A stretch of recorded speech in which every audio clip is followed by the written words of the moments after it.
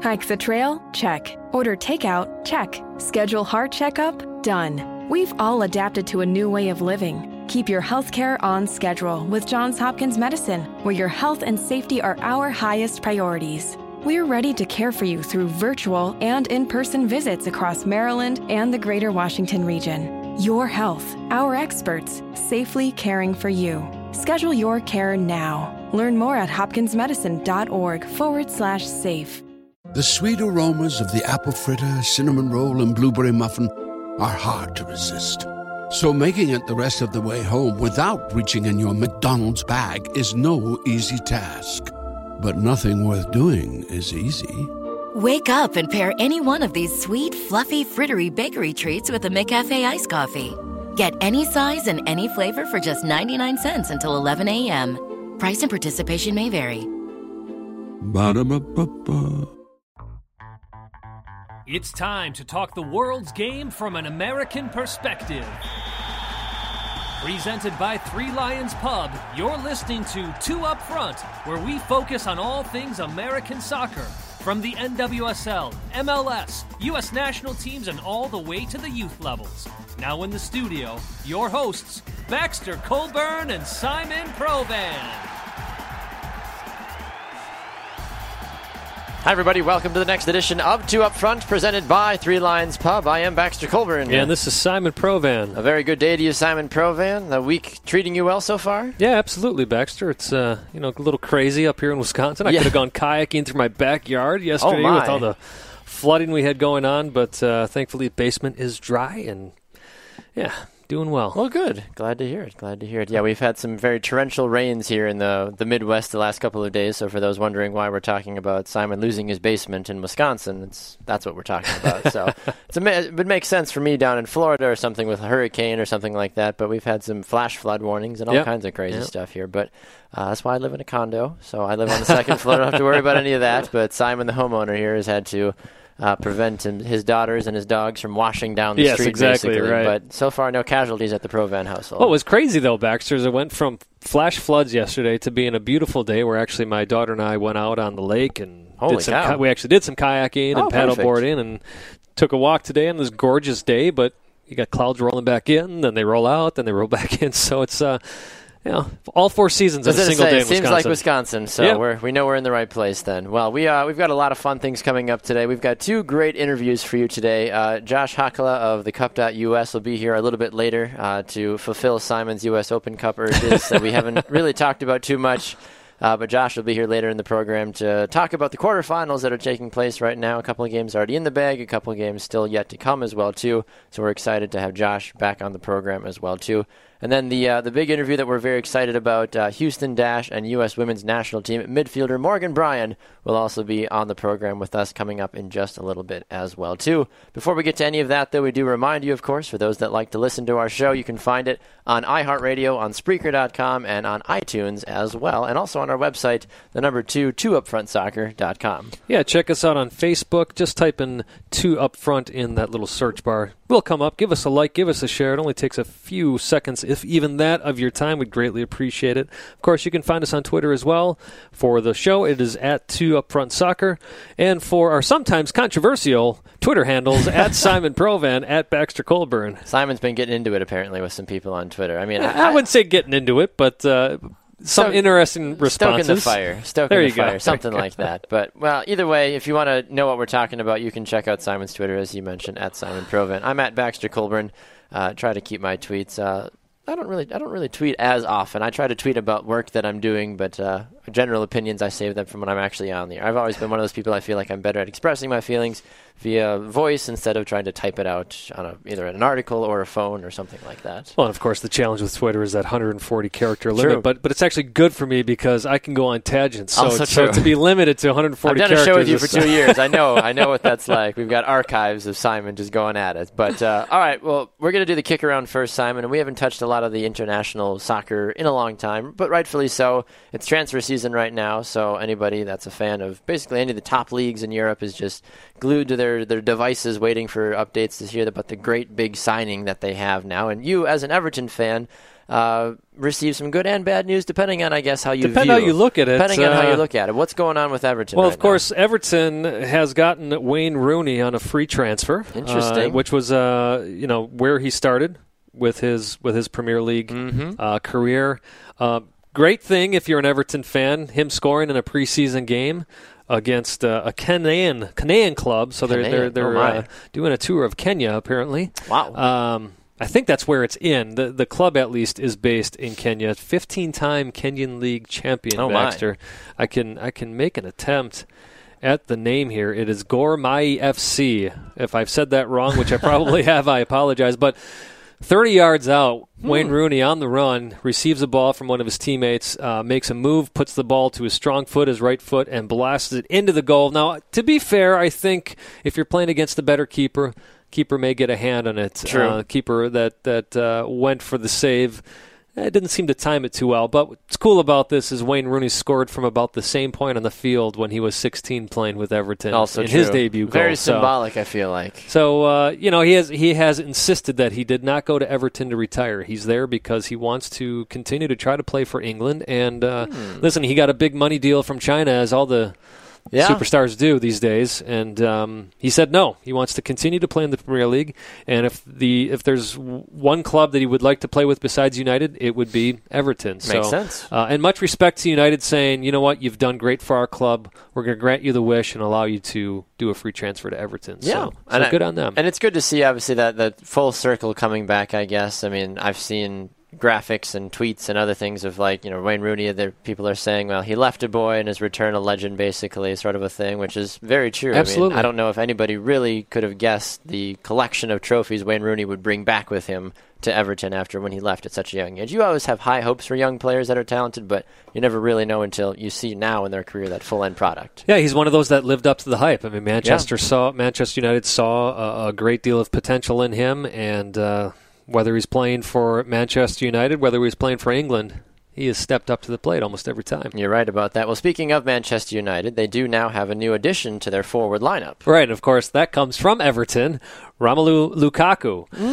As an Everton fan, he was great because he scored so many goals. At the same time, Baxter, what some people fail to realize is that most of his goals did not come against the top 4, top 5 teams. And that was always a major disappointment with Lukaku. And on the flip side, too, if you're looking at the money line, something like £28 million is what Everton paid for Lukaku when he was on loan from Chelsea, and they eventually bought him on a permanent. They sold him to Manchester United for £75 million. That's a pretty good return. That's a great return on your money. You can't be mad about that. And that's the thing, though, too, is that I feel like Everton is the smarter of the two clubs, in all honesty, because when's the last time, maybe aside from a young Wayne Rooney, have we seen a forward really dominate on the top of the lineup for Manchester United? Ibrahimovic was fun, and he was flary a little bit, but he didn't ever really do a whole lot. And I mean, Ronaldo was a forward, but also a wing as well too. But those guys had good pockets, and then they left. You don't see a long tenured forward running through Manchester United, I feel like, anymore, like we used to maybe almost a decade ago. Yeah, I mean, Lukaku definitely has the potential to be that man for Manchester United. The thing you have to wonder is one of the reasons he worked so well at Everton is he was the point man. He was the man at that club. Well, now you've got a lot of other people, including Pogba, that want the ball in a roundabout way. Yeah, you're competing with on the field. So does that affect his play? Do we see an outpouring of goals from Lukaku, or are we going to see him have to adjust to the way Manchester United plays, and perhaps that goal scoring production isn't there? Right. For those that play Premier League fantasy football, I'm assuming some of them will be very excited to take a guy like Lukaku and say, well, he's got a good cast around him. Of course he's going to get the ball. But like you mentioned, when you've got so many other superstars on your roster, it's sometimes harder to score goals. You'd like to think, well, I've got the best players in the world serving me the ball. Well, those guys want the goals and the glory as well too. Exactly. So you have to be careful with that. That's why somehow, some way, Ronaldo and Messi have still found good success, even though they've been surrounded by really great players. But it's all about the cohesion. I feel like Manchester United has struggled with that the last couple of years. Well, we should continue on with Manchester United, Baxter. You had talked about a quote from a certain individual popping up in the news lines today. Yeah, as we had mentioned earlier, talked about Zlatan Ibrahimovic. He's come out and said that he will be making a very big announcement soon. It will be huge, apparently. He's been watching too many Donald Trump press conferences or something. But he's building a wall? He's building a wall, maybe. I don't know. It's a big announcement. announcement, he probably could. He's got the money to do it, in all honesty. Right. But for those that know, he has been linked to AC Milan and also, of course, to the LA Galaxy. But there's been really no determination yet of where he's going to go. He's also recovering from surgery, and he's not expected to actually be fit and ready to go until about Christmas time as well, too. So I'm a little concerned and confused about what big announcement, because if he joins the club, my first thought is, well, if he joins MLS, he's useless until next year. Because if he's not good until Christmas time, what good is that doing? Maybe it's LAFC or somebody that's saying, hey, let's sign you because when we come in the league next year, maybe something like that. But aside from that, you had mentioned off the air maybe China, but at the same time, Christmas time, still, if you sign a player and you're starting a new season, whenever you're starting your season, August, September, that's half the season gone already by the time you would maybe get him. And what makes me wonder about how big this announcement could be, if this announcement is coming tomorrow, is that what you read? No, it's coming soon. It's coming soon. He said. Okay. Yes. Well, by this point, most of the leaks are going to happen. Yeah. We'd have some type of idea of what this huge news is going to be. Is it MLS and MLS and him have this agreement of nobody's going to say anything until he gets to say something? But even then, usually that somebody purposefully leaks that news to get the gravy train going far as people following that news. Let's get excited. And the Galaxy, too, have just signed a right back in Pele Van Aanholt. But going back to Ibrahimovic, it just makes me wonder how big this news actually is. Is it really big? Could he actually be retiring? I don't know. I mean, that's the thing, because he sustained a knee ligament injury. Is he going into coaching, maybe? We don't know about that? That's the thing. Maybe he's going to... I was just starting up his own club? I was trying to think the other day, too. I was like, who is Sweden's national team coach? Is he maybe going to take over as the national team coach for Sweden? Or could he go coach a bigger-time club somewhere as well, too? But he's 35 years old. We saw last season in spurts. He still has talent. I really think he does, in all honesty. I think he can still score. But suffering a knee ligament injury is something that definitely, it's one thing to be an in-shape 35-year-old. It's another thing to be a 35-year-old that's recovering from knee surgery as well, too. So how effective can you really be? Right, and of course, many people out there will say, well, it's Ibrahimovic. He's still going to be... of course. He's going to be effective till he's dead in the grave. He's going to be trying to still score goals. I mean, yeah. It's an interesting move, honestly. A lot of speculation, of course, but no official confirmations. Maybe he will go back to AC Milan. Maybe he will come to MLS at some point. Or, like you said, maybe it's something totally out of left field that maybe nobody's thought of, and that's been the goal the entire time, is like, hey, look over here, but actually I'm going to go do this over here and completely blindside everybody. So you never know. Well, speaking of blindsiding, Baxter, we actually hadn't talked about this one, so I know we weren't planning on talking about it, but I was just reminded, Dani Alves, some controversy going on there. Manchester City, it looked like they were going to sign him from, well, basically not even from Juventus. He was released from Juventus, so again, this would be a free, but it looks like PSG has swooped in and actually gotten his signature. Well, PSG, I feel like, is one of those clubs that every big player, if you're not rumored to PSG at least once in your career, you're not doing something right. And that's not to say that, guys like Messi or Ronaldo's careers would be a failure, but that's just kind of like the joke now in the transfer season. It's like, all right, how much supposed money are they going to get from an unknown outside investor so that way they can finally sign Messi or Ronaldo? But a guy like Dani Alves is a little bit older, but still very effective. He was very helpful for Juventus last season. He's had a great career through and through. And now he takes his talents to France, which, let's be honest, the French league is kind of a joke because it's PSG and then falls off a little I feel like bit. back in the day there was more competition. Maybe it wasn't better, but there was more competition in the league. He was in Paris on Tuesday, apparently going under a medical already. One of the things that we do know, Baxter, from reports is that the assistant sporting director is good friends with Dani Alves. Always helps. So you wonder if that was the thing that really was for a bad cliche, nail in the coffin for the deal?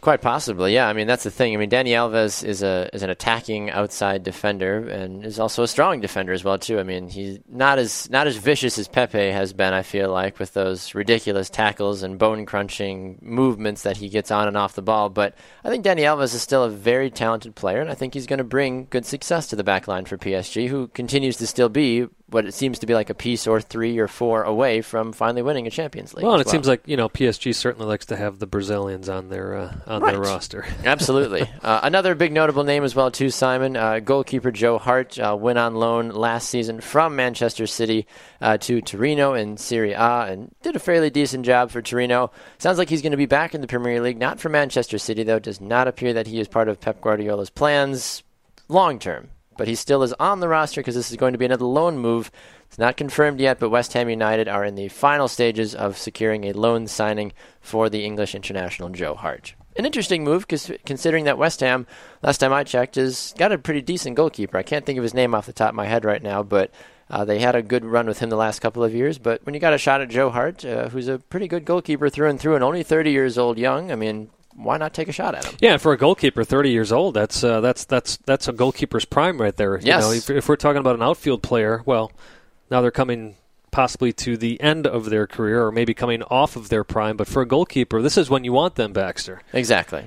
And, as you said, West Ham they're looking to do bigger things. So to get a goalkeeper like Joe Hart in there, that could be very helpful in their back. You're absolutely right about that. So we'll have to keep our eyes out for other international news as it happens. Of course, there's been numerous other deals here and smaller deals there as well, too. So yeah, the last one we're going to talk about, though, real quick, is Rodriguez going to Bayern Munich on a 2-year loan. You usually don't hear that, Baxter. It's usually a 1-year loan deal, but it actually is signed off as 2 years. I think this is a great move for Bayern Munich. They need it. They've got an aging midfield. Rodriguez comes in. You team him up with some of these younger midfielders in there. Who knows how long you can depend on Ribéry, Robben. These two guys are both near mid-30s, if not already. And, you're starting to see them, not Robben so much, but definitely with Ribéry, you're starting to see him slow down a bit. So. Right. Rodriguez, this could be a great move for him, could be a great move for Bayern. Right, exactly, and especially with a younger guy like Douglas Costa as well, too, moving from Bayern Munich to Juventus as well, too, on loan. So that opens up a possible space as well, too, for James Rodriguez to take over some extra playing time. So we'll have to see. I'm excited to see, though, of course, what these transfers do for their teams, because it's always great to have the big pomp and circumstance to say, oh, look at all these great players we signed, but you don't ever actually know how good some of these players really are until the season actually kicks off. So. Yeah, it's all about that gelling, working into the system. Absolutely. Are you gelling? I'm gelling. I'm gelling. Dr. Schultz. All right. We're going to run to a break. We've got much more in store for you. Stay tuned. Morgan Bryan and Josh Hakala are around the corner. It's going to be a huge announcement. Back with more right after this on 2 Up Front.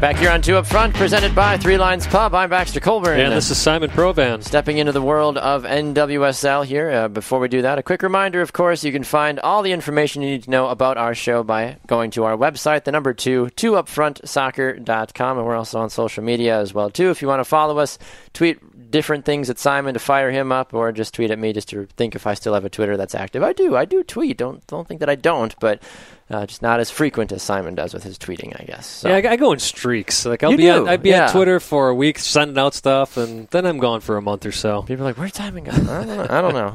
I think it's more like, "Thank goodness Simon's gone." Guys like, "Shh, Twitter's quiet. It's not a bad thing. All right, nobody's stoked the fire. No one's stoked the fire." And then somebody does, and it's like, "Oh my gosh, here we go again." Yeah. All right, well, some NWSL scores and storylines to talk about. Draw. Yes. The Boston Breakers honored Tony DeCicco on Friday night, July 7th, with a scoreless draw against the Chicago Red Stars. Honestly, with as good as Chicago's been playing recently, that's not a bad way to honor Tony DeCicco, is to not lose. That's the best thing you could probably do.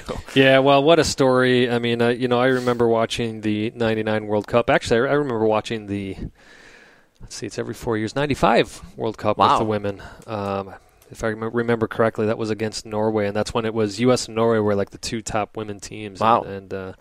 But anyways, Tony DeCicco, not just on the women's game, but U.S. soccer itself, he's left a huge footprint. He's done a lot of great things, and from everything that I read, he was I never met the man personally, but a gentleman. Mm-hmm. Willing to give his time to everybody. One of the things that he was known for in the early days was actually helping U.S. media that didn't really know the game of soccer well. He'd actually sit in the press box and explain to them what was going on the field. Interesting. So how cool is that? I feel like sometimes we should still do that, in all honesty, just because I'll get into this when we talk more about the Gold Cup later on, but Alexi Lalas was on The Herd with Colin Cowherd the other day and just listening to the interview, and somebody was filling in for Colin Cowherd, but it was annoying to hear how they were asking the questions about what soccer is and everything. So anyway, one of the other games that took place, a battle back and forth. It was the Mallory Pugh versus Marta show with Washington and Orlando battling to a stellar 2-2 draw. Marta struck first, then Pugh scored second, then Marta scored again, and then Pugh finally was like, no, enough of this, and got a penalty kick in the 90th minute to force a 2-2 draw, but an exciting game. Well, you had wondered from the get-go, how would Mallory Pugh actually do in this league, and she's shown us quickly, Baxter, that it's like she's been playing in this league since year one. Right, and I think it does help, obviously, and we've talked about this, I think, a couple of times. When you play at the national team level and you're a consistent starter or, in general, consistent cog in camp, you're going to learn a thing or two, and you're going to be able to play at a higher level than some of these other NWSL ladies that have never had that opportunity for their respective national teams, and I think that's why Mal Pugh has done a great job so far. Yeah, and one name that we haven't mentioned in a while that... well, at times we've taken to task, but Christy Mewis, she played a good game as well, and she was the one responsible for getting that penalty kick for Washington near the end of the game, Baxter. Yes, indeed. Quickly through the other couple of scores before we get to the big one. The Courage got a 2-0 victory over Seattle. That was a huge win for the Courage, and that have won 4 out of their last 5. Still in first place. Sky Blue were down 2-0, Simon. They sure were. Sam Kerr was like, enough of this, and put 3 goals in a span of 12 minutes to not only earn NWSL Player of the Week, but I think NWSL Player of all time. That was an amazing feat that I don't think even FC Kansas City, or even Sky Blue for that, honestly, have really let set in, even though that was a couple of days ago now. What a great game, and what an amazing performance. Yeah, it just amazing, too, Baxter, how quickly those 3 goals came. What was it? I think it was 12-minute period. 12-minute period. It looked, and that's the crazy thing, is how late in the game it occurred. I mean, it looked like that Kansas City had this game wrapped up. I checked the score. I forget when I did it, but I checked the score. I think right before halftime, and I saw that it was 2-0, and I was like, oh, well, all right, this is going to be a disappointing game for Sky Blue because we had Sarah Killian on last week, and I was like, well, I'll check the score, see if Sarah's done anything or anything like that. And then I saw it was 2-0. I'm like, well, whatever. But I checked the score when I got home a couple hours later, and I saw that it was 3-2, and I was like, wait a minute, what happened? And then I checked the box score, Sam Kerr. I'm like, aha, this makes so much more sense now. But what an incredible performance, though, from her. Well, and just a couple of quick stats here, Baxter. It actually pulled her in a tie then with Megan Rapinoe for leading the league in scoring so far. But it also gave her 35 career goals, which put her ahead of Jess McDonald. For most goals in NWSL history. That's a big thing. Now, one of the things people are pointing to, fair enough, is that she did this with Kansas City only playing with 10 players because, of course, Shea Groom got that red card at the end of the first half. But, again, it took Sky Blue quite a while to take advantage of being a player up, but what a way to do it. No kidding. You're absolutely right about that. Speaking of which, the final game that we need to talk about quickly that almost was a needed victory for a team that's been looking for one. The Houston Dash were leading the game, and we're up early thanks to an 8th-minute goal from Janine Becky, and then a goal in the 91st minute, a stellar free kick from Lindsay Horan sinks the Dash's hopes. Which actually earned Goal of the Week Rightfully by so. the NWSL. And there was actually afterwards, too, I'm sure it's all sorted out now, but Ellie Long and Megan Klingenberg got into a very heated discussion, you could say, afterwards. Interesting. Christine Sinclair was kind of just roaming around watching, seeing where this was going to lead. What's going on, guys? And a few people that apparently can read lips were saying that what you could see Ellie Long saying was, please calm down, don't yell at me. Calm down, don't yell at me. I think it was an issue of marking, obviously, if it's between defenders. That's usually what it is, or a midfield defender.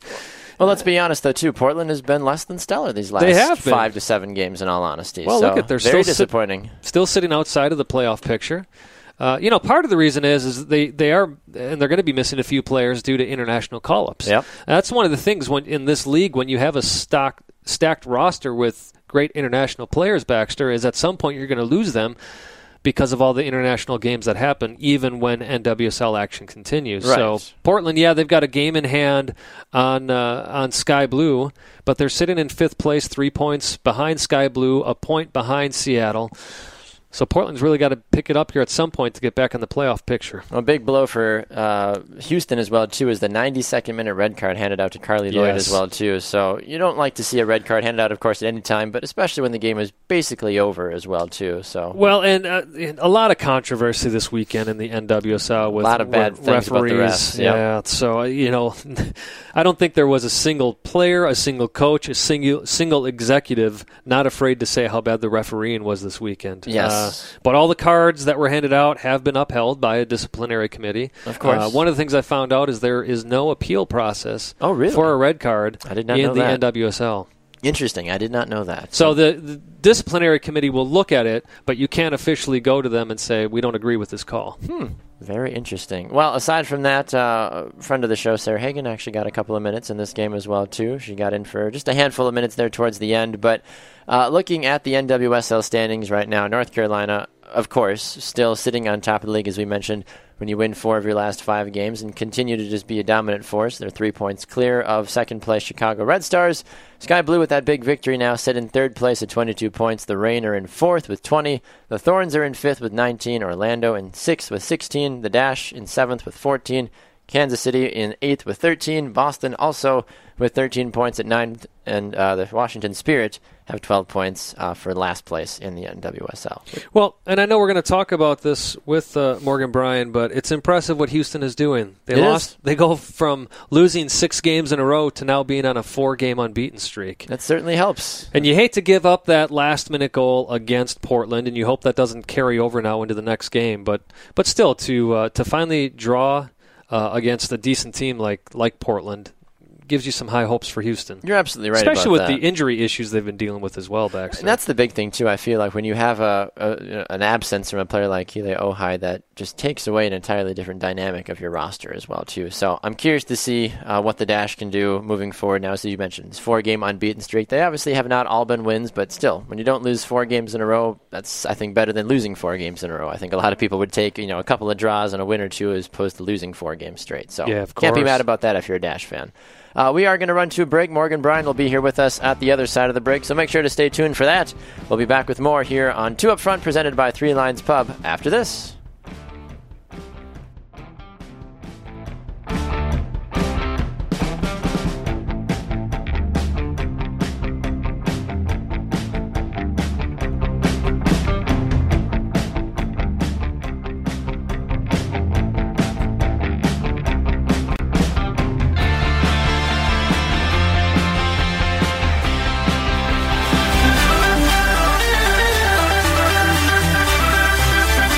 Welcome back to 2 Up Front, presented by Three Lions Pub. I'm Baxter Colburn. And this is Simon Provan. All right, Simon Provan. Got a chance to dive into the NWSL a little bit in our last segment, but now we get to move forward with one of our great interviews today as well, too. We've got 2 great ones. As we teased earlier in the program, Josh Hakala of the Cup.us will be here a little bit later on to talk about things going on in the U.S. Open Cup. But before we get to Josh, we get to jump into the NWSL again, Simon. We've already had so many fantastic interviews throughout our time here on 2 Up Front, and today we get to go back down to the Houston Dash and talk to a player that has definitely helped change the face of this entire franchise. She was the number 1 overall draft pick for the Dash as well, too. And now she joins us. She represents the U.S. Women's National Team as well in the midfield. It's number 6, Morgan Bryan, and she joins us on the shopfutsal.com call-in line. A very good day to you, Morgan. Welcome to 2 Up Front. Well, thank you. Thanks for having me. Absolutely, Morgan. We are thrilled to have you on the program today.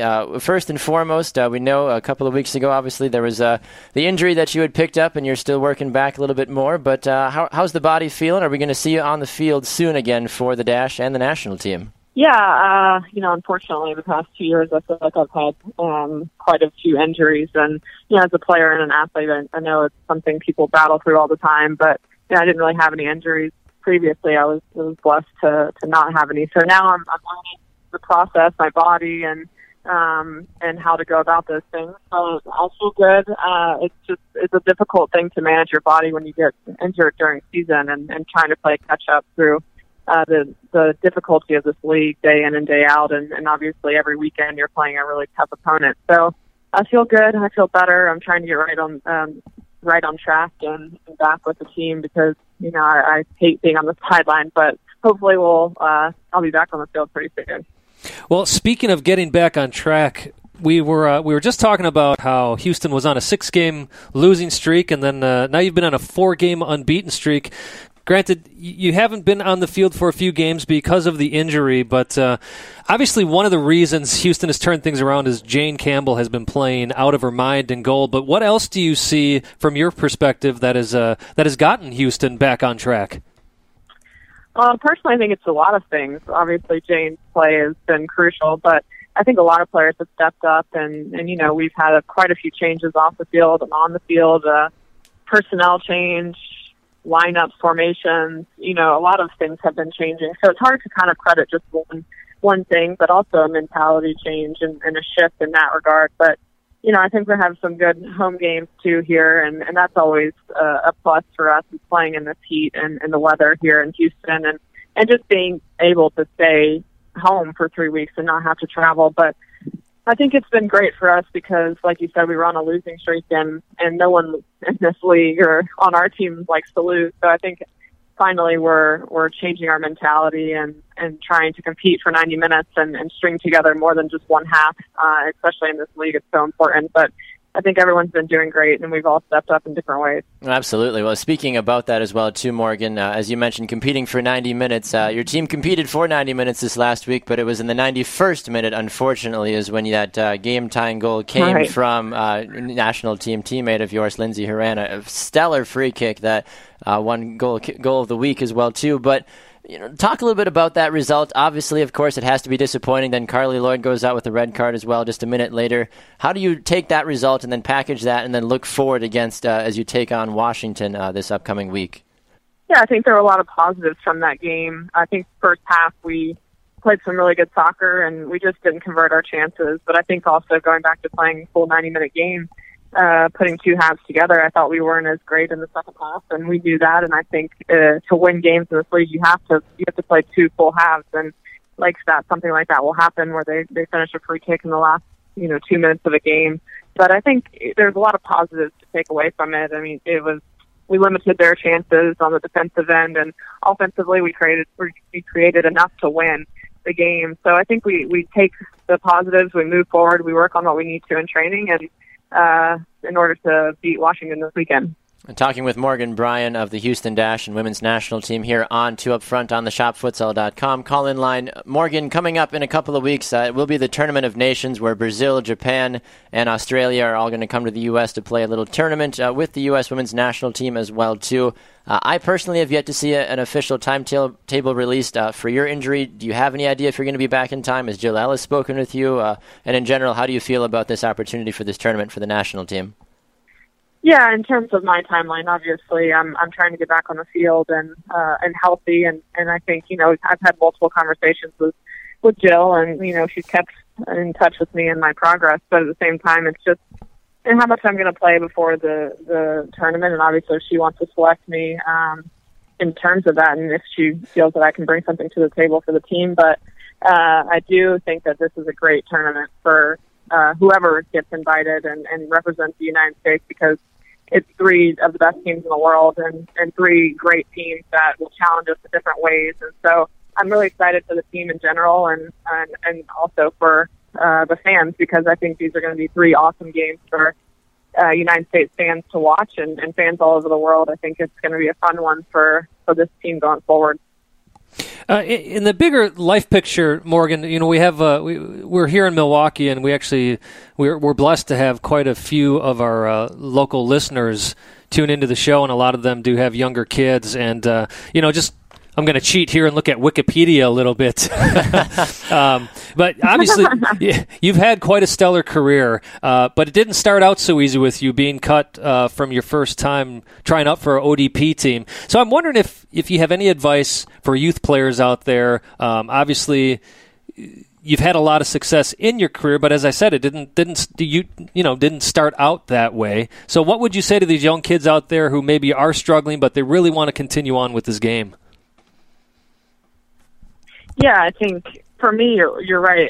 In the beginning, I was, compared to my friends and my teammates, I wasn't among the best of them. I was probably, I think, the only one cut from my club team in the ODP tryouts. It wasn't even a state team. It was they had 3 different teams for the state, A, B, and C team. So I didn't even make one of those. And all of my teammates did. So that was a really tough time for me. But looking back on it, and my club coach and I talk about it all the time, if that wouldn't have happened, I don't know if I would be where I am today. I think not making the team drove me harder to work and pursue my dreams and really commit to it. And so I think if that didn't happen, then, I think the valleys are kind of the things that you have to go through and something that will make you work harder and appreciate everything. And I think for me right now, too, is you're going to go through the hard times and struggle. But those are the things that you kind of see character and also things that you really want to work for. And I think you absolutely need those times where you struggle, because I think on the other end of it, you find success. And especially, for me, that's what I've experienced. And, the next year after I didn't make the ODP team, I made the state A team, the region team, and the national team, and the next year. So for me, it was the hardest year I've probably ever worked. And I don't think it probably would have happened if I didn't have such a letdown and not making that ODP team. Yeah, and I think there's always that one moment, I feel like, in every player's career, or several moments sometimes early on, that define whether or not they give up on their career and look to something else or fight harder as well, too. And obviously Morgan has been able to overaccomplish that as well, too. And it's so interesting to see the way that women's soccer continues to grow as well, too. I saw a girl this morning wearing a full Alex Morgan jersey, not just the jersey, but also the shorts as well, too, for the national team, just walking around. And I thought it was the coolest thing in the world. I've seen others with Crystal Dunn jerseys and other people as well, too. We've seen at different events, but it's great to see that women's soccer continues to grow and these younger girls have these players to look up to as well, too. But Morgan, last question from me at least. I'm wondering, there's been this talk around NWSL the last couple of weeks, obviously we're in year 5 of the league, about the thoughts and the ideas of whether or not coaches and players would ever support or want to have an all-star game. And the MLS All-Star Game is coming up here in the next couple of weeks down in Chicago. I'd love to get your thoughts on it just to see. I know that there's numerous theories and different ways that people are like, it couldn't work, it could work. But from your thought processes, you've seen other All-Star games and other professions as well, too. But what are your thoughts about that, just out of curiosity? Well, to be honest, I haven't really thought about it until you just asked that question. But I think it would be a great idea, especially if it's run the right way and it could be a part of another event that would be really successful and obviously honor the best players for that season in the league or, from each team. And I think it would be a great event in the future and something that I would probably love to play in. Yeah, absolutely. I was just curious. Like I said, it's been something that has started to gain a little bit of traction on social media and other women's soccer circles that Simon and I have been a part of, and I just was curious to get the thought process from at least a couple of players as well too. So just appreciate the insight on that as well too. Yeah, last thing, don't really have a question for you. Just want to wish you luck this weekend. You're playing against a Washington Spirit team that's also finding themselves, of course, when you got players like Mallory Pugh scoring a couple of goals. It's going to make for an interesting game. So best wishes this Saturday, taking on the Washington Spirit at 7:30. Yes, absolutely, Morgan. We appreciate you taking the time to stop by 2 Up Front today and certainly wish you a speedy recovery, and we look forward to seeing you back on the field for your club and country as well, too. So thank you for taking the time on 2 Up Front today. Oh, thank you, guys. I appreciate it. Absolutely. We'll talk to Morgan Bryan soon. There goes Morgan Bryan on the ShopFutsal.com call-in line. We've got so much more in store for the show. Stay tuned. It's 2 Up Front, presented by Three Lions Pub.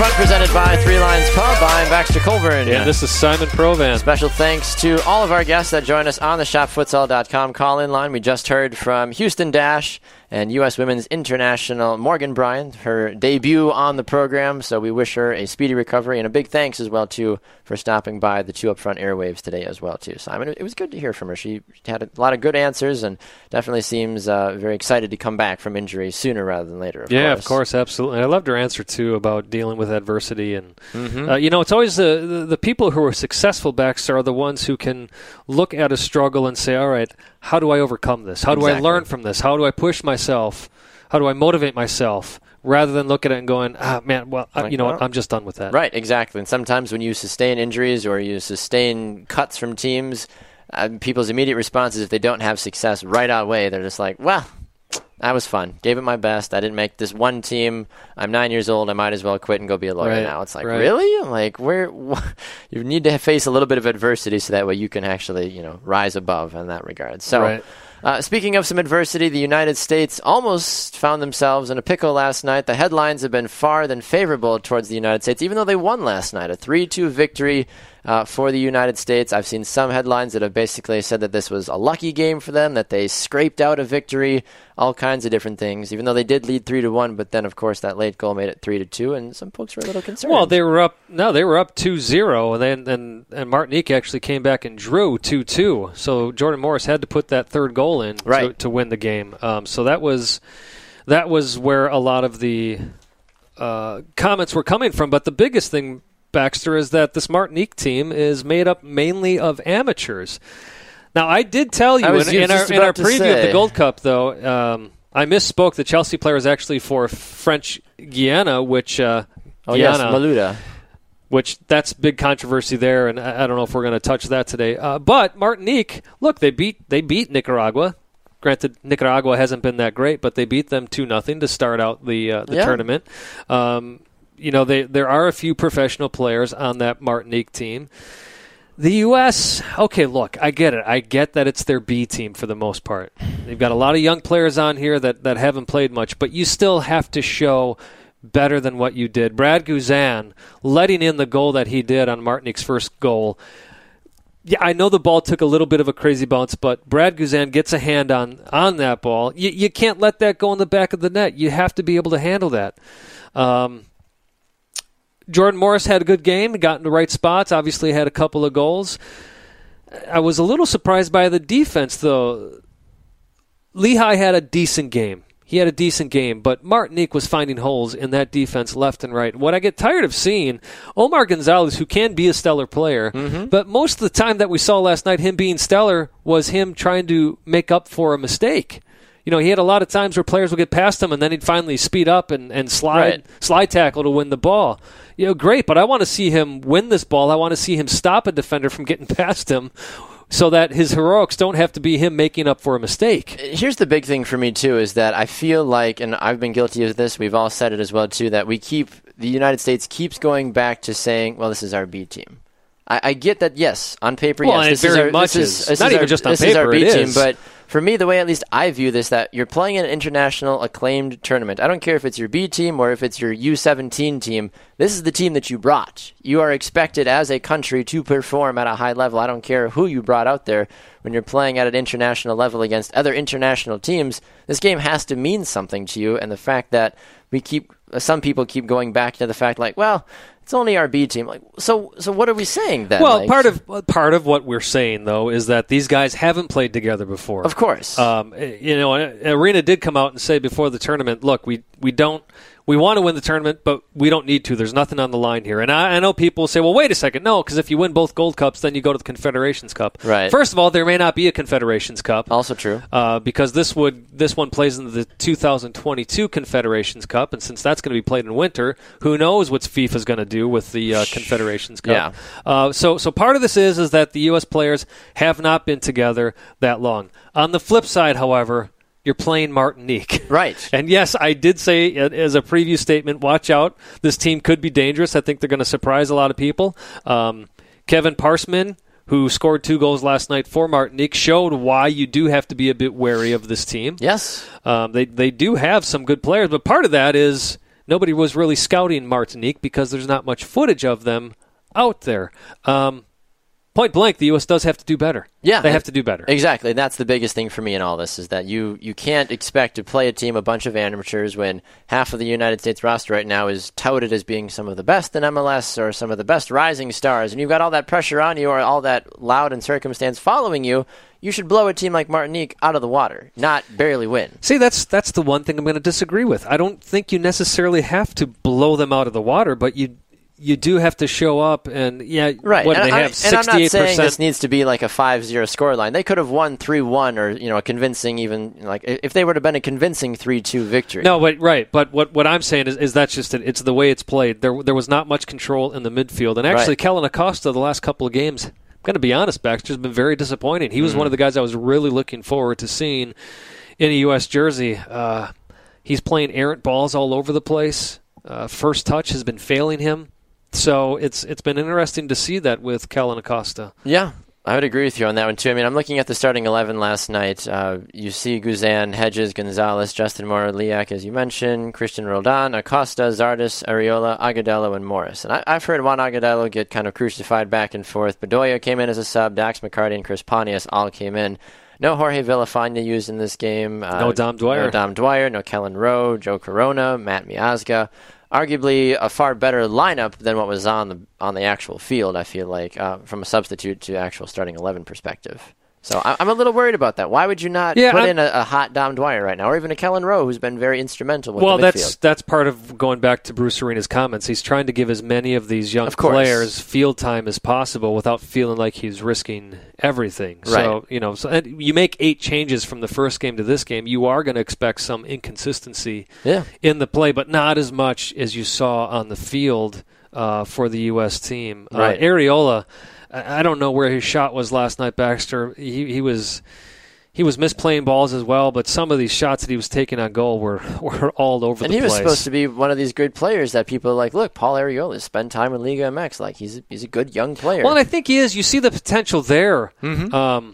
And again, maybe, do you mark this down as simply the team's too young?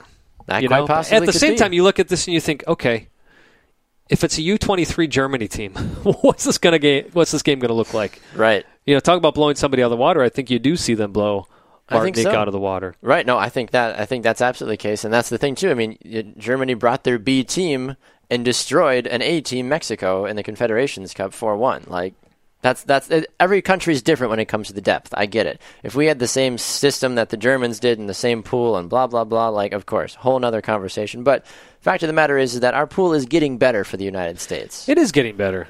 Yeah, absolutely. And I'm beating a dead horse, and I think a lot of it just goes back to the fact that these guys have not been playing together for a long time. Yeah. And for a lot of these guys being younger players, trying to adjust quickly to each other, you're not seeing that. That's one of the biggest things lacking, is these guys knowing where one of their teammates is going to be. Exactly. I mean, you look at the standings right now, and it kind of is a reflection of how wide open this group still is. The U.S., of course, sits on top. You've got Panama tied with them right now with 4 points. Martinique is only 1 point behind. So, in a sense, I mean, Martinique could beat Panama, in a sense, and depending on what the U.S. Nicaragua does, Martinique and U.S. could go through. Or, God forbid, a draw or something could somehow change the entire course of the tournament. Well, don't forget, it's the top 2 teams from each group go on, and then the best third place team. The 2 best third place teams go through as so well. Martinique, in a sense, might still be good no matter what. They may still go through. The U.S. is going to go through. I'm pretty sure Panama will go through. Yeah. Obviously, Nicaragua, they're happy to be basically here. dead in the water. But, of course, that's the next team that the U.S. has to face. They play them Saturday. I believe it's at 7 o'clock in Cleveland. So the U.S. has got to be careful here now. They're going to be taking on a weak opponent. You hope what you see is a very hungry, not only hungry U.S. team, but a team that actually puts more than 2 passes together. Right. That's the big thing. I mean, there's no reason that at this point in the game, I get it, as you mentioned, it's one thing to not play with another team, but at the same time, if you're just trying to connect passes, a very integral part of what soccer is, I mean, you can go to a Wednesday night pickup game and connect 5 or 6 passes with guys you've never played with if you've got the soccer sense. I mean, these are professionals. You'd like to think they should be able to put it together a couple of passes against an amateur team in a sense. Yeah, and that's just it. Again, you're playing against amateur players. Now, look, I wouldn't be surprised if we see a few of these Martinique players end up in USL, NASL. I hope so. I don't know if we see any end up in MLS, but it's not like these guys were horrible players out there, too. No. Give Martinique credit for surprising a lot of people and actually being better than people expected them to be. I mean, not granted. I'm glad the U.S. came out with that 3-2 win, but we should never be sitting there biting our fingernails wondering, oh, boy, I hope they pull this one off when you're playing a minnow like Martinique. You're correct about that. So as you mentioned as well, too, United States will take on their final group game against Nicaragua on Saturday. That game is at 6 p.m. Central Time on ESPN. Fox Sports 1, I believe. So make sure to go check it out on that respective channel. No, actually, it's on Nope, not even that, Baxter. It's on FXX. What? It's on FXX. Yep. What is that even? Never even heard of FXX. That's one of the.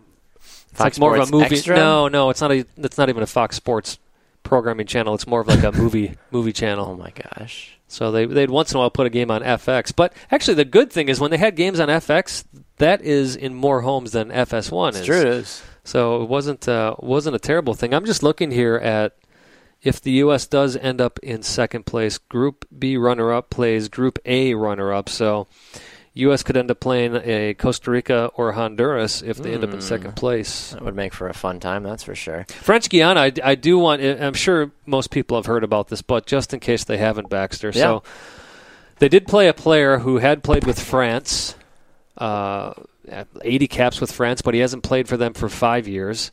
Guadalupe, when they were in the Gold Cup tournament years ago, they also fielded a player that had played with another country for 5 years, but it technically wasn't another country because of the way that these small islands are almost an extension of the country. Right. So Guadalupe was able to do that, or Guadeloupe was able to do that with that player, but French Guiana was told that their game against Honduras basically wouldn't count because of Maluda. Having been fielded in that game, and he was considered an ineligible player. So it'll be interesting. And French Guiana knew that was going to be the result, but basically they were saying, you should be treating us the way you treated Guadeloupe. Yeah. He hasn't played for the French national team in 5 years, and that's supposed to allow him somehow or another to play for a colony or something. Basically, I guess, or right. A province of. Because if you've got Martinique and French Guiana, they both use the French flag. Yeah, because their setup is a little different than what Puerto Rico is with the U.S. Okay. I say the whole political structure of how that all works, I guess I don't fully understand. Well, the biggest thing is that anybody born in Martinique or French Guiana are considered French citizens. Makes sense. So it's a mess, but in the end, I actually think this may be one of the best protest plays by one of these small nations. That's very interesting. And then, of course, we'd be remiss not to talk about the success that Canada's seen as well, too, through their first two games. Everybody and their mothers raving about the 16-year-old that has just apparently been taking the world by storm, and people are saying he's the next Freddie Adu and yada, yada, yada. Well, you don't want to be the next Freddie Adu. That's the thing. I mean, I'm like, if there's one person I would not want to be compared to, I would be saying, please don't put me to that. But Alphonso Davies apparently has been the man for the Canadian national team, as he has only 16 years of age. Yeah. But playing exceptionally well, it sounds like. Well, him and thanks to last night, Kevin Parsman for Martinique, those two are leading the goal scoring in the Gold Cup, each with 3 goals. So yeah, Alphonso Davies is lighting it up for Canada. And correct me if I'm wrong. He plays for Vancouver, doesn't he? I could be wrong about that, but I want to say that he plays for the Vancouver Whitecaps. I think you're right. That sounds right. I was could be totally wrong. Yeah, no, you're correct. Okay. Vancouver Whitecaps. That's what I thought. He's started 6 games for them. No goals on the season thus far, but he is definitely a starlet. Actually, it looks like. See, I don't know if he plays with Vancouver or if he's with their second team in the USL. or W2 or however WFC2 is what they call it, right? Yeah. VWFC2. Ooh, that's a mouthful. A lot of letters, a lot of different things going on. But, so it's good to see Canada having some success as well, too, right now. We'll certainly see what happens. On top of that, they're tied with Costa Rica on top of their group. So they haven't advanced from the group stage in the Gold Cup for a while back. Yeah. So they get past this point, and it looks like they will.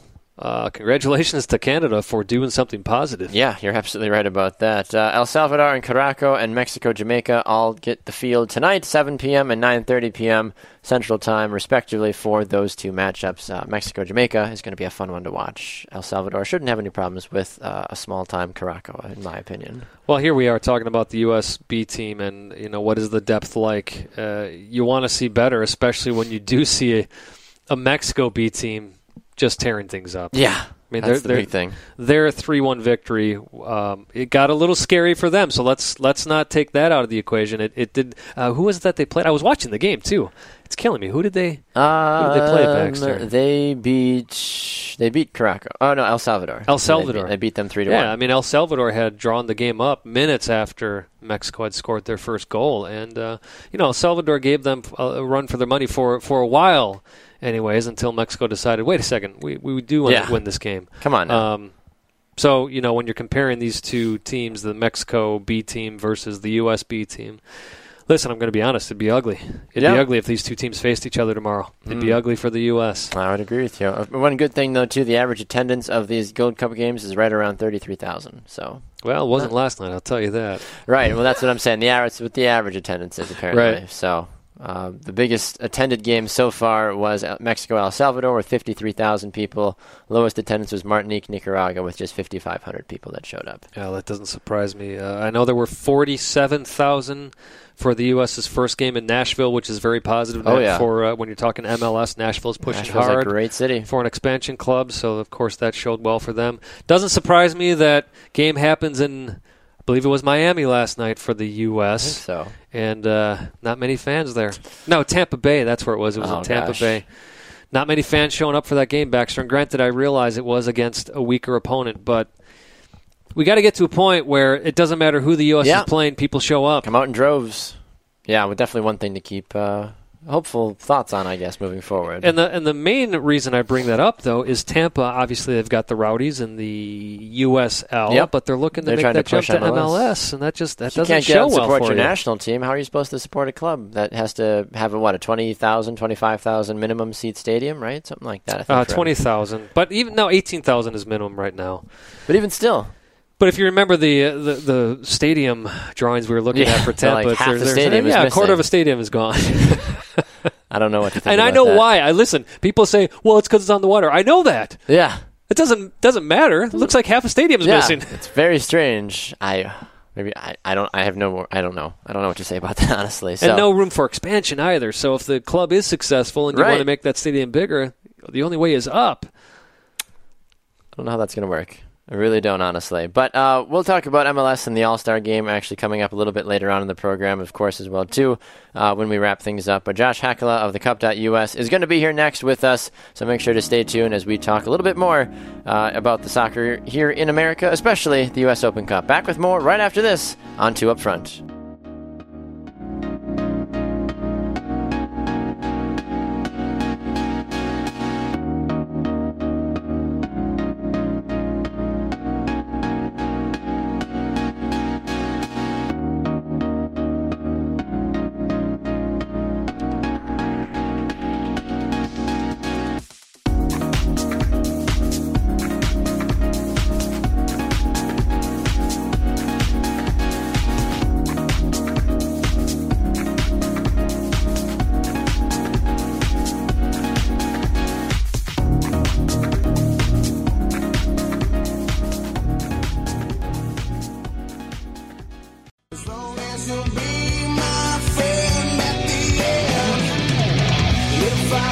Welcome back to 2 Up Front, presented by Three Lions Pub. I'm Baxter Colburn.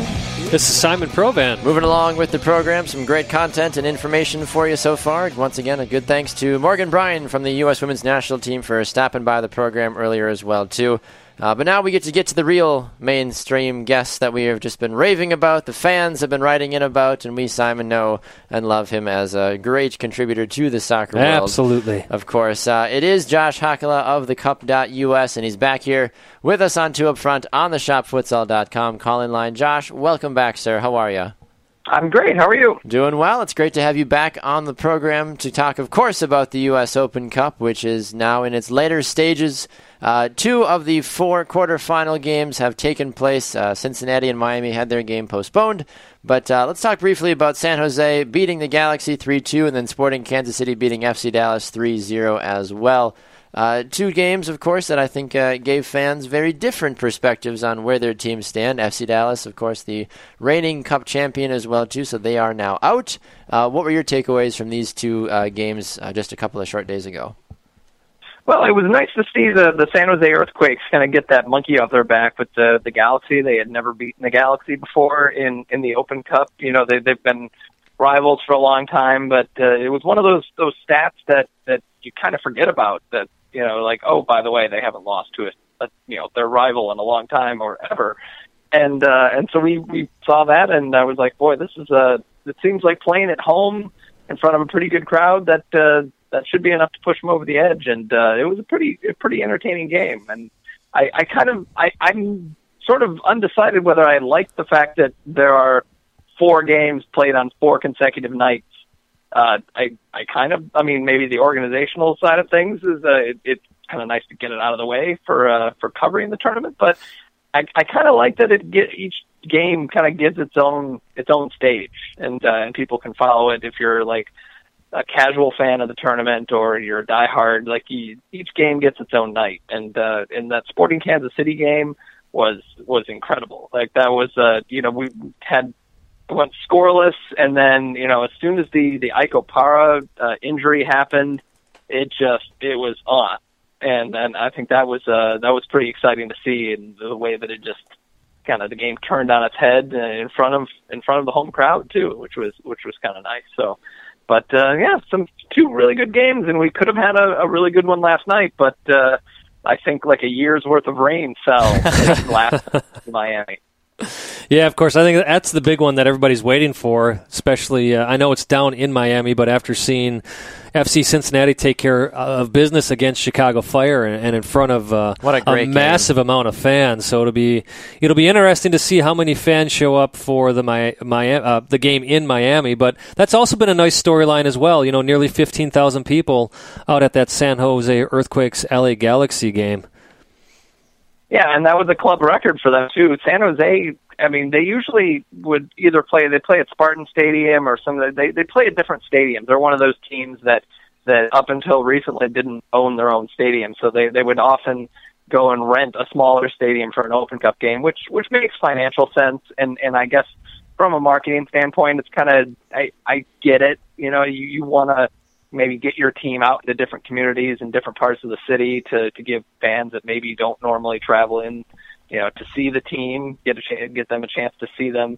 So I like that, but now that they've got their own stadium, they've got a good thing going there. I think that was a great event. There was like a little over 14,000, which, for the middle of the week, that's pretty good numbers. Yeah, and on top of that, what a great storyline in that San Jose game, though, with not so great because they had a player recently almost drowned to death who's recovering well, but Mateus Silva, number 38 for the team. Wondolowski was wearing number 38 in honor of him. So it's great to see storylines like that work their way into these Open Cup matches as well. Yeah, I know that the leagues typically don't approve of star players changing their numbers, but I think maybe the fact that this is a U.S. soccer event rather than a Major League Soccer event, maybe that was that they were able to finagle that. So I thought that was great, and I think anybody who was watching that just kind of had a sense they're playing at home against their rival, got a lot of emotion going into it, and he's going to score a goal, right? Of course he is. Of course he is, right. Yeah, I mean, that's always the best part about that, I think, is the storylines that can kind of get roped into things like that as well, too. But I want to talk about FC Cincinnati, honestly, because they seem to have taken the soccer world by storm. I was on Twitter during that Chicago Fire Cincinnati game, and it was amazing to see how many people were becoming and pledging their allegiance to FC Cincinnati, even though a lot of people are like, I don't know who this team is, but they just did something great, and everyone on Twitter is excited about it, so I'm going to cheer for them as now too. So it's kind of funny to see things like that. But talk to us about the realistic expectations for this club moving forward, and do they have what it takes to beat Miami, and do they have what it takes to get even further in the tournament? I absolutely. I mean, it's the Open Cup. Anything can happen, really. I mean, the fact that Miami is obviously the NASL champions, and they, it's kind of like an offense, a good offense against a good defense type of situation. And I just think that they certainly have a chance. Playing on the road is going to be tough, but then again, I mean, I think they might get like 10,000 versus like 30,000 at the Cincinnati game against Chicago. It's going to be a bit different of an atmosphere, but I think that they could certainly do it. I'm going back to that Chicago game. Like, I remember I was just talking to somebody who is at my day job who's a soccer fan, but not like a diehard, but will casually watch a game from time to time. And I was telling him about it, and I was like, every time they put a soccer game on national television, it's just that there's part of me that goes, just don't be a scoreless draw. Yeah. Just please don't let it be a bad game. And that was like multiplied by 100 when it's an early round, well, I guess I would say earlier round, Open Cup game on ESPN. The first time they ever put a non-semifinal or final on. And I'm thinking, please just be a good game. And it was scoreless, but it was that rare situation where it was like a good scoreless. Right, yeah. It was like an exciting scoreless. Absolutely. So it was great. And I'll contend it wasn't scoreless. The ref got that offside call wrong, so it actually was a 1-0 game. But I'm glad it got extended. It added to the drama, and I think probably if you're a casual fan watching that, maybe you're rooting for the underdog, like that maybe even made you root for him a little bit harder. That's right, so absolutely. I think that it was great. I mean, you couldn't ask for anything like, and then the penalty kick shootout, like, it wasn't just like, the one team makes all five and the other one, saves one. I mean, like, saving multiple PKs, like, doesn't happen that often. Right. I think that was only like the 8th time in the modern era that somebody has saved 3 penalty kicks in a shootout. And so it doesn't happen often, but when it happens in front of 30,000 screaming fans and on national television, I think that was kind of, if you're going to be scoreless, you go to penalty kicks and you have a dramatic shootout. So it was kind of, I got my wish list as far as trying to appeal to casual soccer fans. Well, one of the things about the schedule, kind of go back to that before you, well, actually, I'll have you preview this game. But one of the difficulties with the games being scheduled this week, of course, Gold Cup's going on, and you've got some players taken away. So when we're looking at this game tonight, New England Revolution taking on the New York Red Bulls, of course, Revolution don't have Kellen Rowe. They don't have Juan Agudelo. So how do you see this one playing out tonight, Josh?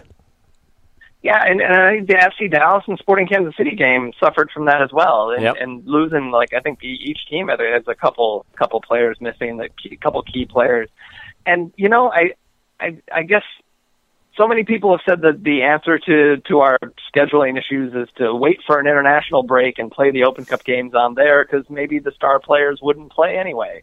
Although there are a lot of teams that would dispute that, because there are a lot of teams that play really good lineups in the Open Cup, but as far as New York and New England go, like, I don't know, like, it's so hard to tell what is going to happen when you bring in sort of I don't want to say unproven guy. I'm sure that there's going to be some experienced players in there, but players you don't see every game out there, and you kind of like throw some new ingredients into the pot, and sometimes you get huge blowouts, and sometimes you get snoozers. You never really know what you're going to get, but for this one, like, playing New England, playing on the road, they've played in the Open Cup pretty well recently, and the Red Bulls, geez, oh Pete, can these guys win a trophy? Like, I think there's going to be a year where they're finally going to win the Open Cup or win something, and I think either one is kind of compelling, because neither one has won. It doesn't have like a huge trophy case, so I think if you're a casual fan, maybe you'd root for whoever comes out of this to finally get off the schneid for trophies. Have you had any disappointments at all based off of this tournament sometimes from your perspective? I know that you obviously have this grand picture in your head that you're like, okay, it would be really good for the tournament if this, and this happened. But obviously that the soccer gods like to laugh at anything that we try to dream up, of course. But has there been any disappointments or any just negative surprises for you at all from how this tournament has played out this season? I mean, there's always, I think whenever I cover each tournament, I tend to root for storylines, and it would be, like you said, like it would be great if that's pretty much, or I root for maybe new teams to win, like somebody, some fresh blood to get in and get a taste of, give those fans a taste of what the tournament is like. That's kind of like where I don't really have any rooting interest specifically, but storylines would be great, and of course storylines come with the amateur teams, and it would have been so great to see a few more of the amateur teams get through, and the like the Michigan Bucks gave St. Louis FC a good run for their money, playing at home. That was kind of a missed opportunity. Reading United had a chance to get through. They were playing Harrisburg at home, and Harrisburg has a great Open Cup resume for sure, but they this year they're not exactly a juggernaut. I was thinking like that could be upset material there. And of course we had Christos FC and the Eric Winalda and the LA Wolves. So there were a lot of it would have been nice to see maybe one more of those rather than just seeing the Christos guys get through. But I mean that's kind of what makes the tournament great. You never know what's going to happen. And some years it's nuts with the upsets, and sometimes it's not. So I think this year has been a decent collection of upsets. There haven't been as many, but having a couple of lower division teams playing in the quarterfinals is kind of a treat, because we're at least guaranteed to have at least one underdog story in the semifinals. So that'll work. Yes, absolutely. Well, Josh, we obviously love talking with you about the U.S. Open Cup and could certainly do it for hours on end. But we unfortunately have to let you run, but we appreciate your time, of course, and your continued dedication to the U.S. Open Cup and continuing to grow that here in the United States and around the world as well, too. So a very special thanks for stopping by the program and for all that you do as well, sir. All right, anytime. My pleasure. Thanks, Absolutely. Josh. We'll talk to you soon. There goes Josh Hakala on the ShopFutsal.com call-in line. We're going to dive into the MLS All-Star Game and much more when we come back. It's 2 Up Front presented by Three Lines Pub. Back with more after this.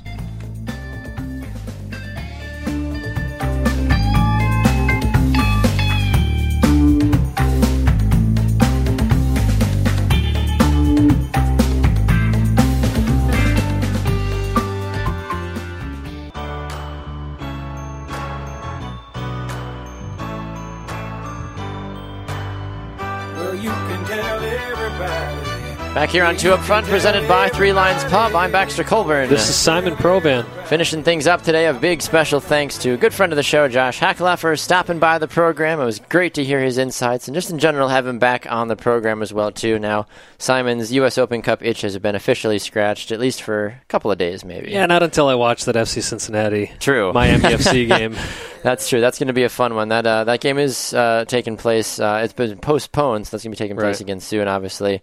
The third of the 4 remaining games for the quarterfinals. The Galaxy falling to San Jose, as we mentioned, of course, 3-2. It's Sporting Kansas City, of course, that 3-0 victory over FC Dallas as well, too. So hopeful. I'm hopeful for my Revolution, but I'm not getting too hopeful at the same time. So we obviously know what Josh's thoughts are about all these games. But straying over to Major League Soccer as a whole, the All-Star Game right around the corner, Simon, of course. The Fan 11, the fans have spoken. Yes. And it looks about what we thought it would look like, in all honesty. Yeah, however, and I know you can call me biased here, but Diego Valeri not being on here? Yeah, it's a little surprising, I'm not going to lie. And people are going to say, well, who would you take off? Michael Bradley? Yeah, 100%. Diego Valeri for Michael Bradley. Get him out. Get him absolutely out. Yeah, here's the Fan 11. Tim Howard, Greg Garza, Graham Zusi, DeMarcus Beasley, Bastian Schweinsteiger, Miguel Almiron, Kaká, Michael Bradley, Nemanja Nikolic, David Villa, and Sebastian Giovinco was Nikolic. Nikolic. That's right. And Giovinco was actually the FIFA player, the most goals scored for FIFA 17 and all the whatever contest they run with that. But still, I like that front three. I have no arguments against that front three. The midfield, I mean, I feel like Miguel Almiron is a good player, but I would put Valerian for either him or Bradley, in all honesty. Yeah, I'm just looking at goalkeeper. Does Tim Howard really deserve it this year? 1,000% no.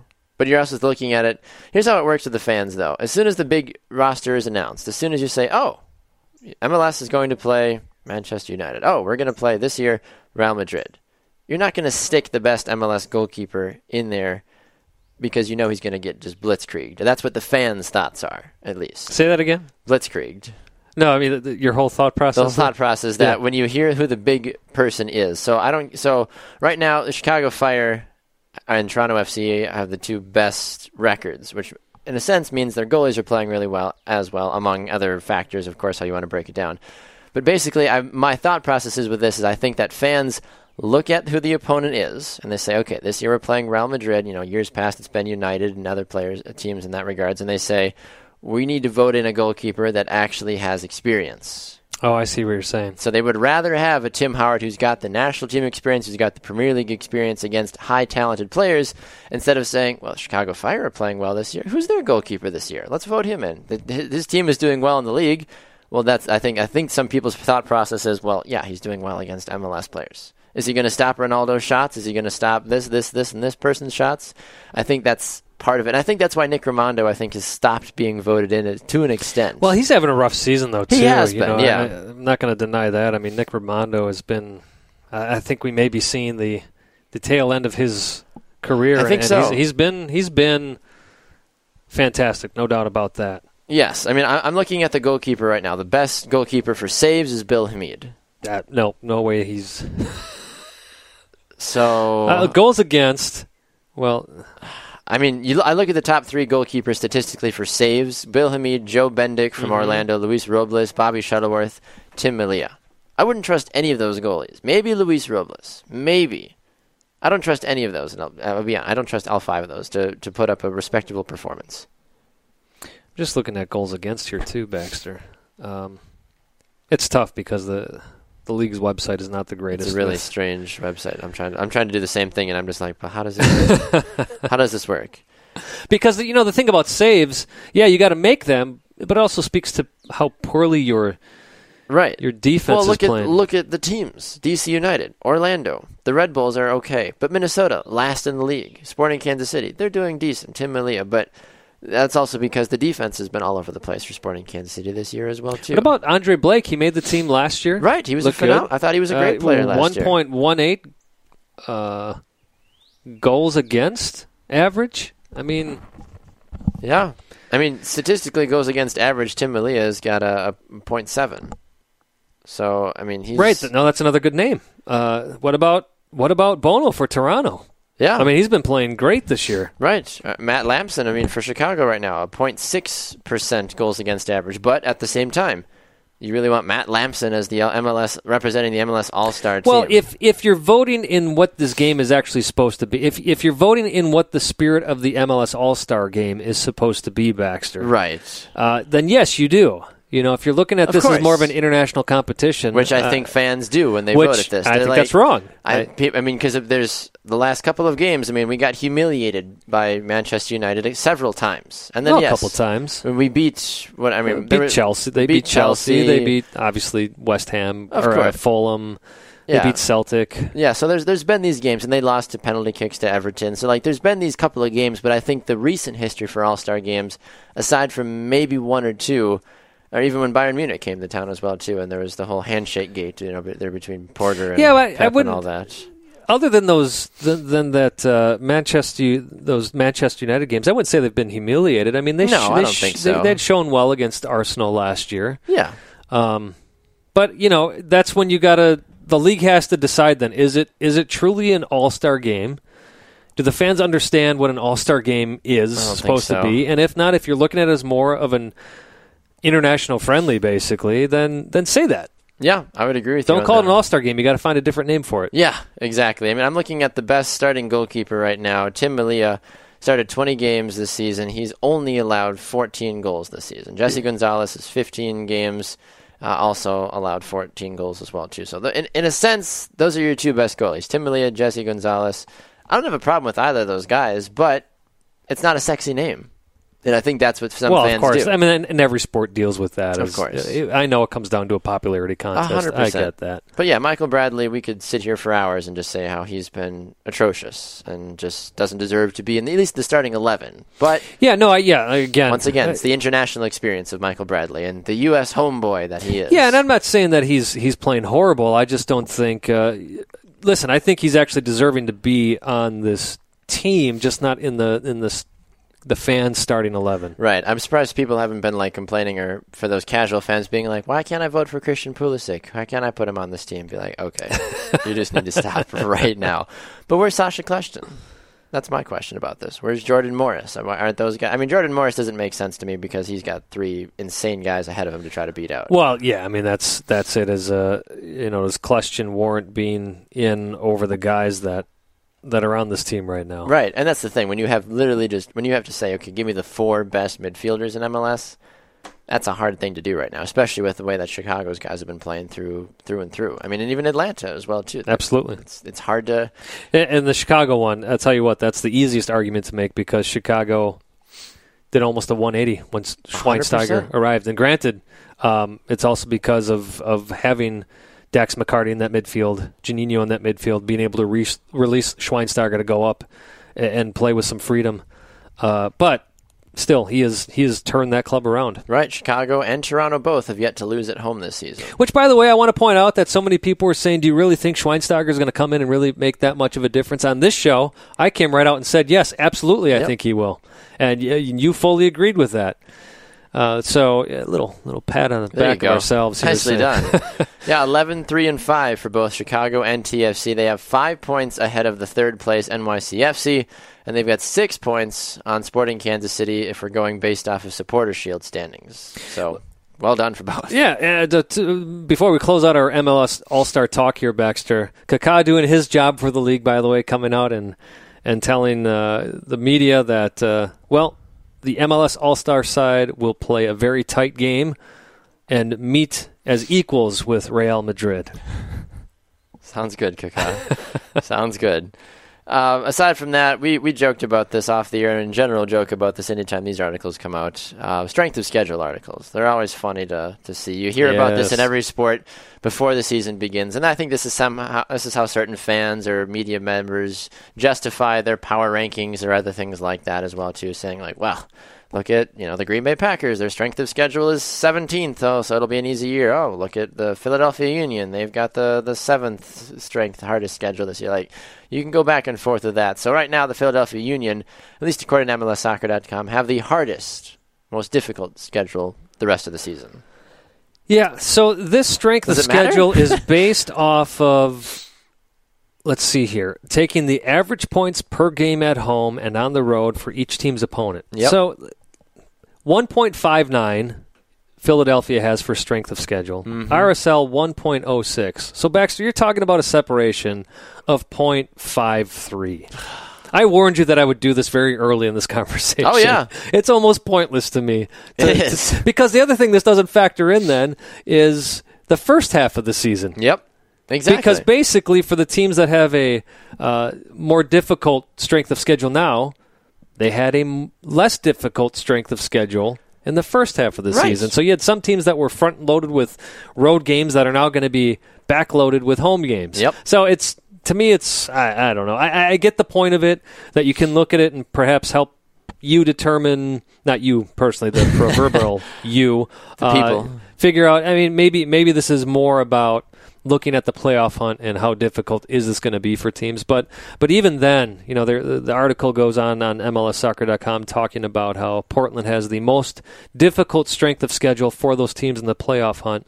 But you're talking about a separation of, let's see here, I do some quick math, 0.16 between Portland and Philadelphia. Portland and the next Western club is Minnesota. 0.02.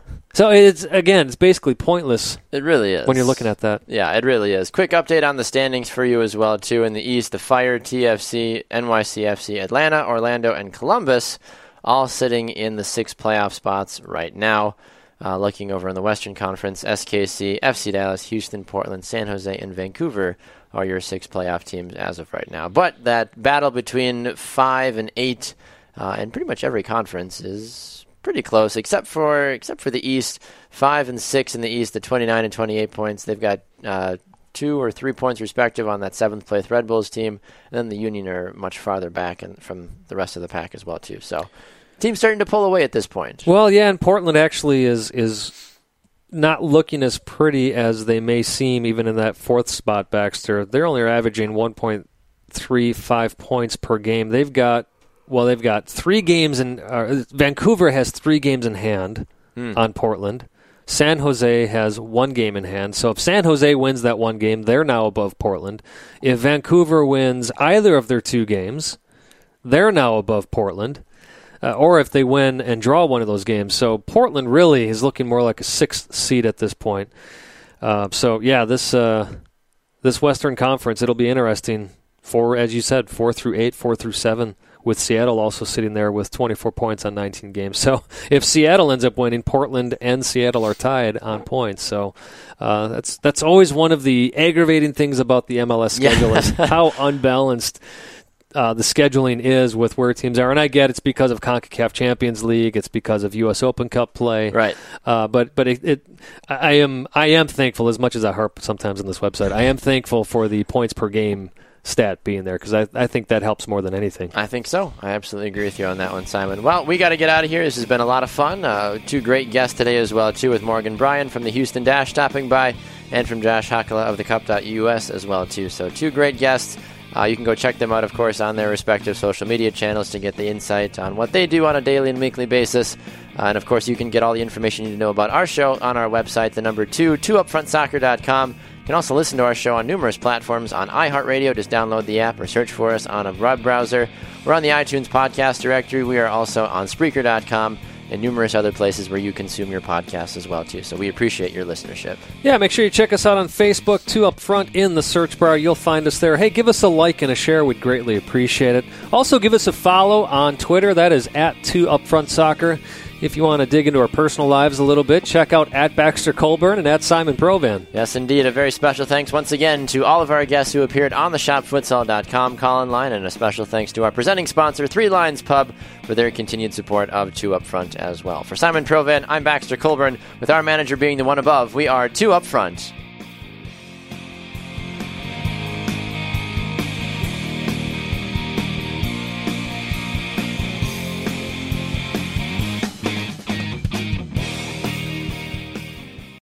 Is it time for a new heating and cooling system? Turn to the experts at Griffith Energy Services and Carrier today and get 0% financing for 18 months on a new heating and cooling system. Get the comfort you deserve from Griffith Energy Services and Carrier. Visit GriffithEnergyServices.com today for this and other exclusive offers. That's GriffithEnergyServices.com. License number MDHVACR 01-2278. Griffith Energy Services.